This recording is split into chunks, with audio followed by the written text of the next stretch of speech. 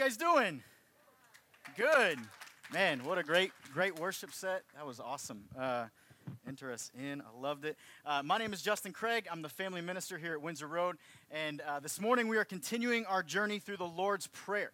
And I love the Lord's Prayer because there are just so many different aspects to learn from. There's so many different aspects to grab information from. And this morning, my prayer is that it's going to be no different. The Lord's Prayer says that our Father who art in heaven, hallowed be thy name. Thy kingdom come, thy will be done on earth as it is in heaven. Give us this day our daily bread, and forgive us our trespasses as we forgive those who trespass against us. And lead us not into temptation, but deliver us from evil. For thine is the kingdom, and the power, and the glory forever and ever. Amen. This morning we are going to be focusing in on one aspect of this prayer. One piece of this prayer that I think is so critically important. But before we get there, I want us to pray. Father, we are grateful for the opportunity to gather here. Lord, we are grateful for the opportunity to call you our Father, to come to you in our greatest joys and in our greatest needs. Father, I pray that you would give us open hearts as we open your scripture this morning. It's in Jesus' name we pray. Amen. So when I was a kid, I thought the pastor had a secret phone call into my mind and into my life. Have you ever felt like you're at church and the pastor is looking directly at you and speaking directly to the sin that's in your life? No, it's just me. You guys are crazy. When I was a kid, Pastor Willard Kelly at Central Christian Church, Rockford, Illinois, was talking directly to me one Sunday morning. My parents were up on stage leading worship. They come down, they sit down. We sit in the front row because we were those people. We sat in the front row so that the preacher could really look at me. Maybe my parents had an agenda where they were really trying to get me to listen. So they're like, he can't goof around in the front row. Well, I could, but that's a different story. And so we sit down, and Pastor Kelly gets up, and he starts to talk. And he's talking about temptation, and he's talking about sin. And I'm sitting there going, oh, no. He knows. Does anybody else know? Oh, everybody else knows. Anybody else ever feel like that? I always feel like that. Like I feel like he was talking directly to me. He talked about temptation and sin for what seemed like days. And I was just enthralled by it because I felt like he knew that at that point in my life, my greatest sin was lying. I felt like he knew that, and he was speaking directly to me. And not only that, I felt like everybody behind me knew that too, and everybody's eyes were looking right at me, and everybody's going, this kid's a liar. I see it. He's going to get up at the end of service. He's going to have the name liar written over the top of his forehead. Boy, that'd be terrible to have our sins written on our face. That'd be awful. And so I just remember being in that moment, just being so scared that the pastor knew me. But he knew something. He knew that we all had temptation. He knew that we all had sin. He knew that we all had struggle. And that's the portion of the Lord's Prayer we're going to look at this morning. Matthew chapter 6, verse 13. And lead us not into temptation, but deliver us from evil. Now, I think it's important for us to have some background to this. I think it's important for us to define a few things here. First of all, I want to define temptation. I think it's important for us to move forward as we lean in together. I think it's important for us to have the right definition of temptation. Temptation is an opportunity to violate, disrupt, and break the moral code of the kingdom of God. Temptation is an opportunity to violate, disrupt, and break the moral code of the kingdom of God. Temptation focuses on the sin before us. And we can use examples all through Scripture. Adam and Eve, right? We don't have to get very far in the story of Scripture to understand that temptation and sin are going to play a key role in this story. Right? We could talk about David and Bathsheba. We could talk about Noah and his drunkenness. We could talk about Judas, who betrays Jesus for a few silver coins he never spends. Temptation is an opportunity that violates the moral code of the kingdom of God. Now, a lot of the time, we as Christians get this mixed up between temptation and testing. Okay? We get this messed up between a temptation of sin and a testing from God. Testing is an opportunity to either trust God or to not trust God. Testing focuses on faith rather than on sin. And we can talk about Abraham and Isaac in this situation. Right? Abraham leads Isaac up to the mountain to offer a sacrifice. Isaac doesn't know that he's the sacrifice. God is testing Abraham's faith. Abraham places his son on the altar, and God says, hold on.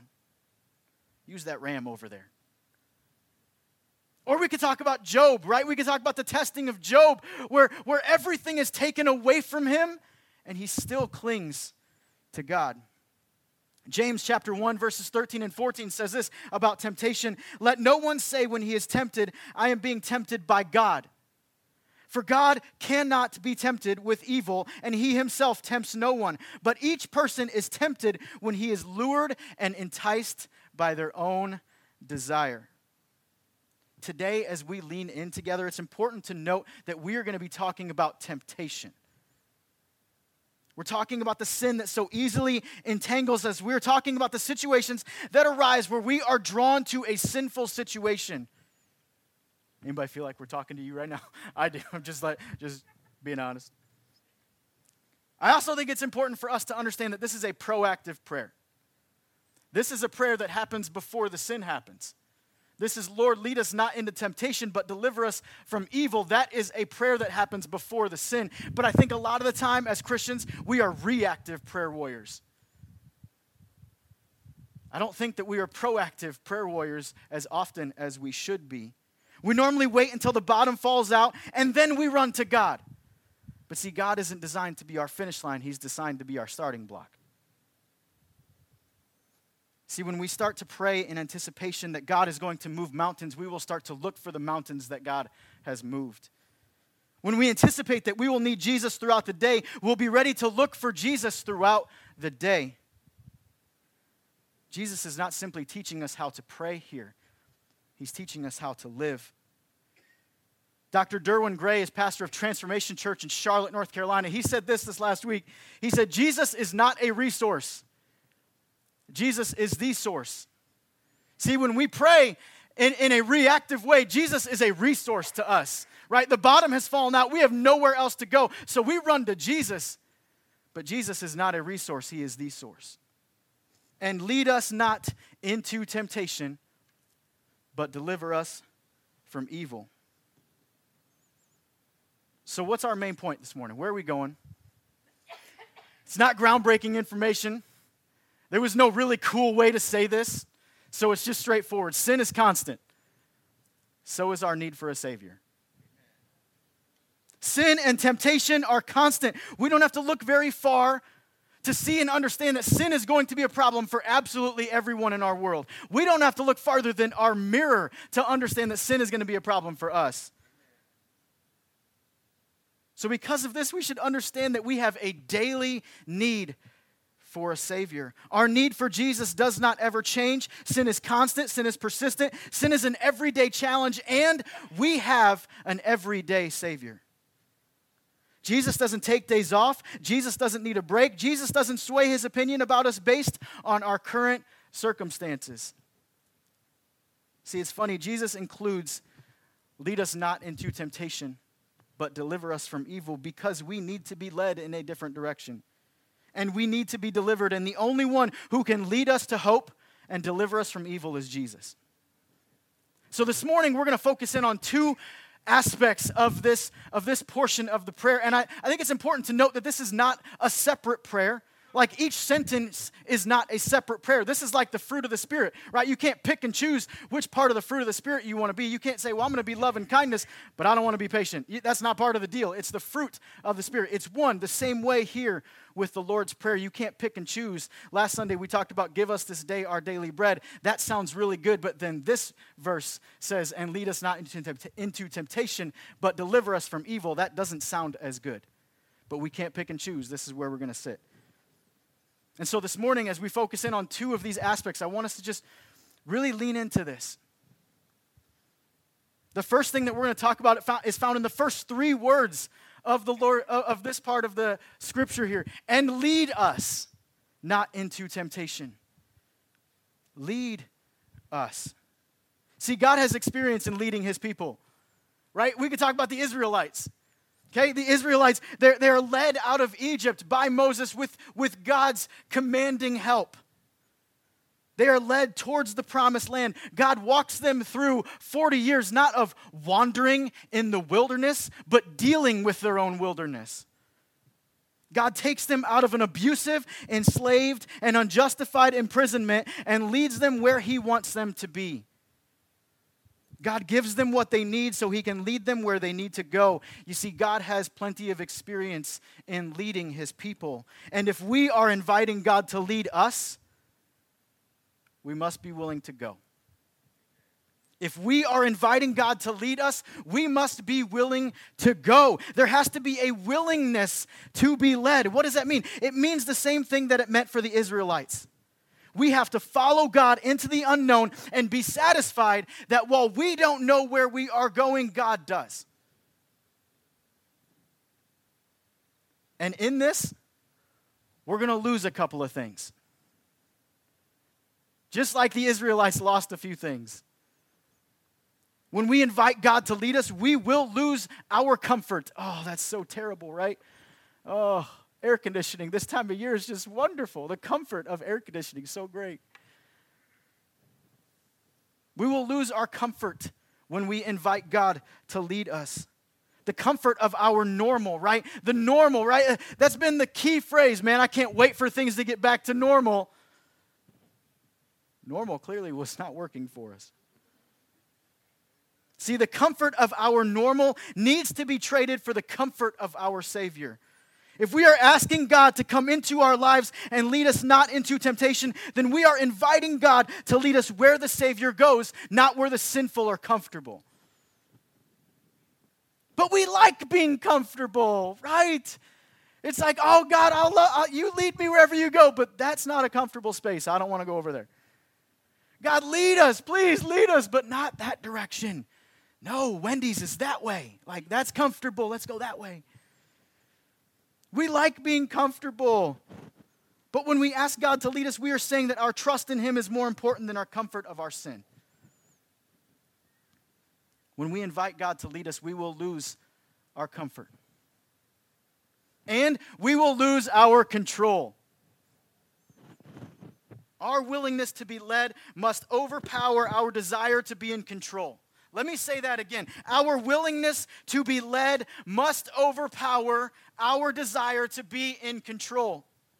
Because if it doesn't, control becomes our focus and God becomes a last resort. God becomes the place where we go to when we are out of ideas and full of anxiety. We want to play the hero of our own story. We want to control the outcome. We want to get to say who has the say and who doesn't. If this season of life has taught us nothing else, it has taught us that we are not in control. When we invite God to lead us, we are asking God to take us in a direction that we don't know yet and that we can't get to on our own. There's got to be a little bit of surrender. No, there's got to be a whole lot of surrender. And I think it's important to note that we aren't surrendering because we're defeated, but we're surrendering because there's a higher power. Amen. We aren't surrendering because we have to, but we're surrendering because we should. Surrendering comfort and control is going to require trust. Boy, that's a big, heavy word, isn't it? Trust. It takes a long time to build up trust between one person to another. But let me ask you this. In the relationship that you have and that I have, these personal relationships with God, who's more trustworthy? I know in my conversation with God, it's not me. You see, a lot of the time my heart says, God, I trust you. My voice says I trust you, but my actions tell a different story. Too often we spend our time micromanaging God. We want Him to lead us, but we want to be involved in the planning. We say we trust Him, but our heart says a different thing. If we're going to surrender comfort and control in order for God to lead us, we need to trust in God's will, trust in God's plan, and trust in God's timing. If we are inviting God to lead us, we have to be willing to go. The second thing I want us to understand and unpack about this scripture is this. It's found in the second half of this verse. and lead us not into temptation, but deliver us from evil. God has experience in deliverance too. Right? I mean, let's look at the Apostle Paul. The Apostle Paul is on his way to imprison more Christians, and Jesus appears to him, changes his entire life, delivers him out of something and into something new. The Apostle Paul then goes into a situation that he is uncomfortable with. He's not trying to put more Christians in his own hands. Now he's in the hands of God's servants, guiding him and leading him. And now Paul has some of the same opportunities to preach the word of God, that the same opportunities he was trying to take from somebody else. See, Paul's journey started out really confused. And he ended up being one of the most influential voices in Scripture. If we're asking God to deliver us, we have to not just be willing to go, we have to be willing to let go. To let go of our past pains and our future plans, to let go of our preconceived ideas and desires, to not just let go of control, but to give it over, right? See, when you let go of something, it's easy to grab right back on. I think of a roller coaster, right? Going on a roller coaster, it's like, yeah, and then I get a little scared and grab on, right? Like I can let go for a second and enjoy, but I can grab right back on. See, when we let go of our control, we have to give it over to God. We have to release our ideas, our desires, our wants, and our comfort to embrace what God is delivering us from and what God is delivering us to. See, I think that's an important piece, right? God is not just delivering us from something, right? When we say deliver us from evil, that means we're taking out of a situation and being put into a new one. Deliver us from evil is not just what we're being delivered from, but what we are being delivered to. When we ask God to deliver us from evil, we are not simply asking God to deliver us from the work that Satan is doing in the world. The word deliver, it actually means to rescue from danger, right? The original Greek word for deliver means to rescue from danger, to save and preserve. And a lot of the time we associate danger to be out there somewhere, right? It's dangerous out there. We can be really quick to understand that danger lives out there, and it's not difficult to see. But we start to neglect the danger that lives in here. We start to neglect the danger that lives inside of our hearts. And yes, danger exists in the world. Evil absolutely exists in the world. Temptation exists in our world, but it becomes very easy to see the danger that lives in front of us, not the danger that lives inside us. This is not simply a deliverance and safety from the world around us, but deliverance and rescue from the danger that lives inside of us. It's easy to see the evil in front, but it becomes a little more difficult to see the evil that's inside. This is the battle of the heart and the battle for the heart. Deliver us from evil is a call for rescue. It's a call for preservation, and it's a call for purification. See, we can't simply run away from the evil that lives inside of us. We can block ourselves out from as much as we want to from the outside world. But it's the evil inside of us that really can hurt us. Scripture is very clear that from the heart flows the rest of our lives. And our heart is not meant to carry evil. Our heart is not meant to carry temptation. Our heart is not meant to carry sin. Our heart is meant to be a dwelling place for the Lord. We have to call on God to deliver us, to preserve us, and to purify us, because if we ignore the evil inside, it will quickly become evil on the outside. And this is going to require some incredible examination. Man, that's not the fun part. Let's just talk about that for a second. Because I think we all have these sin blind spots in our lives. I think we have these blind spots to where we just kind of brush away, or we say, well, my sin's not as bad as that guy's. My sin's not as bad as hers. Like my sin looks a lot shinier than that person's does. Because I take time with my sin. I carry it with me. I hold on to it. I polish it. I make it look really nice so my sin is presentable. I think these are our blind spots. And this might require us to read Scripture, not just to get through it, but to get something from it. If we are going to grow through our blind spots, if we're going to grow through the sin that sits inside of us that so easily entangles us, that we need to be delivered from, this might require that we pray not just for things that we need, but pray for things that our heart needs. This might require us to ask difficult questions about ourselves to our best friends, to our mentors, to our spouses. The battle of our hearts and the battle for our hearts are too important for us to ignore. And the sin that has been built up and built upon needs to be addressed in our lives. It's not just dangerous out there. It's dangerous when we ignore what's inside. David Timms writes a book called Living the Lord's Prayer. If you're looking for a follow-up to our series on the Lord's Prayer, this is it's a short book. It's a great resource. Just kind of unpacks a lot of the Lord's Prayer. He says this in his book. David Timms writes, he says, "Our hearts harbor the very evil we despise the most."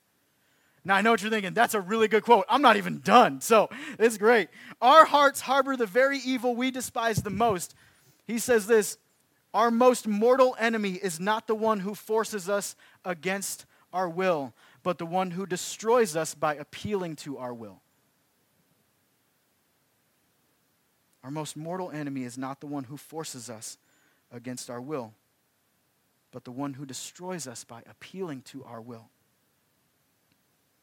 If we're going to ask God to deliver us, we have to be willing to let go. I think it's important for us to know and understand that we all have differences, right? We differ in personality, in taste, background, experience, race, political lines, and whether we like crunchy peanut butter or creamy. If you like crunchy, we'll pray for you afterwards. It's not supposed to be crunchy. We all have differences, but sin makes us equals. It doesn't matter who's standing up here and who's sitting out there. We are equals because of the sin that we have in our lives. Sin respects no one. It aims to destroy us all. Sin targets our most vulnerable and weak moments of temptation where our will is competing against God's will. And sin targets those moments where everything is going according to plan. Sin does not discriminate against race, gender, age, weakness, or strength. Sin attacks, plain and simple. Satan attacks, plain and simple. So yeah, sin is constant. So is our need for a Savior. So will we invite Jesus to lead us, or will we invite our temptation to do that? See, we might have a willingness to be led, but do we have a willingness to surrender? Are we willing to surrender more than on Sunday?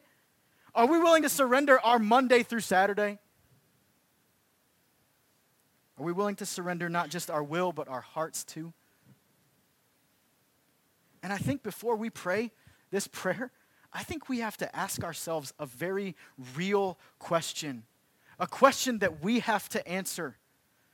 Do we really want to be delivered?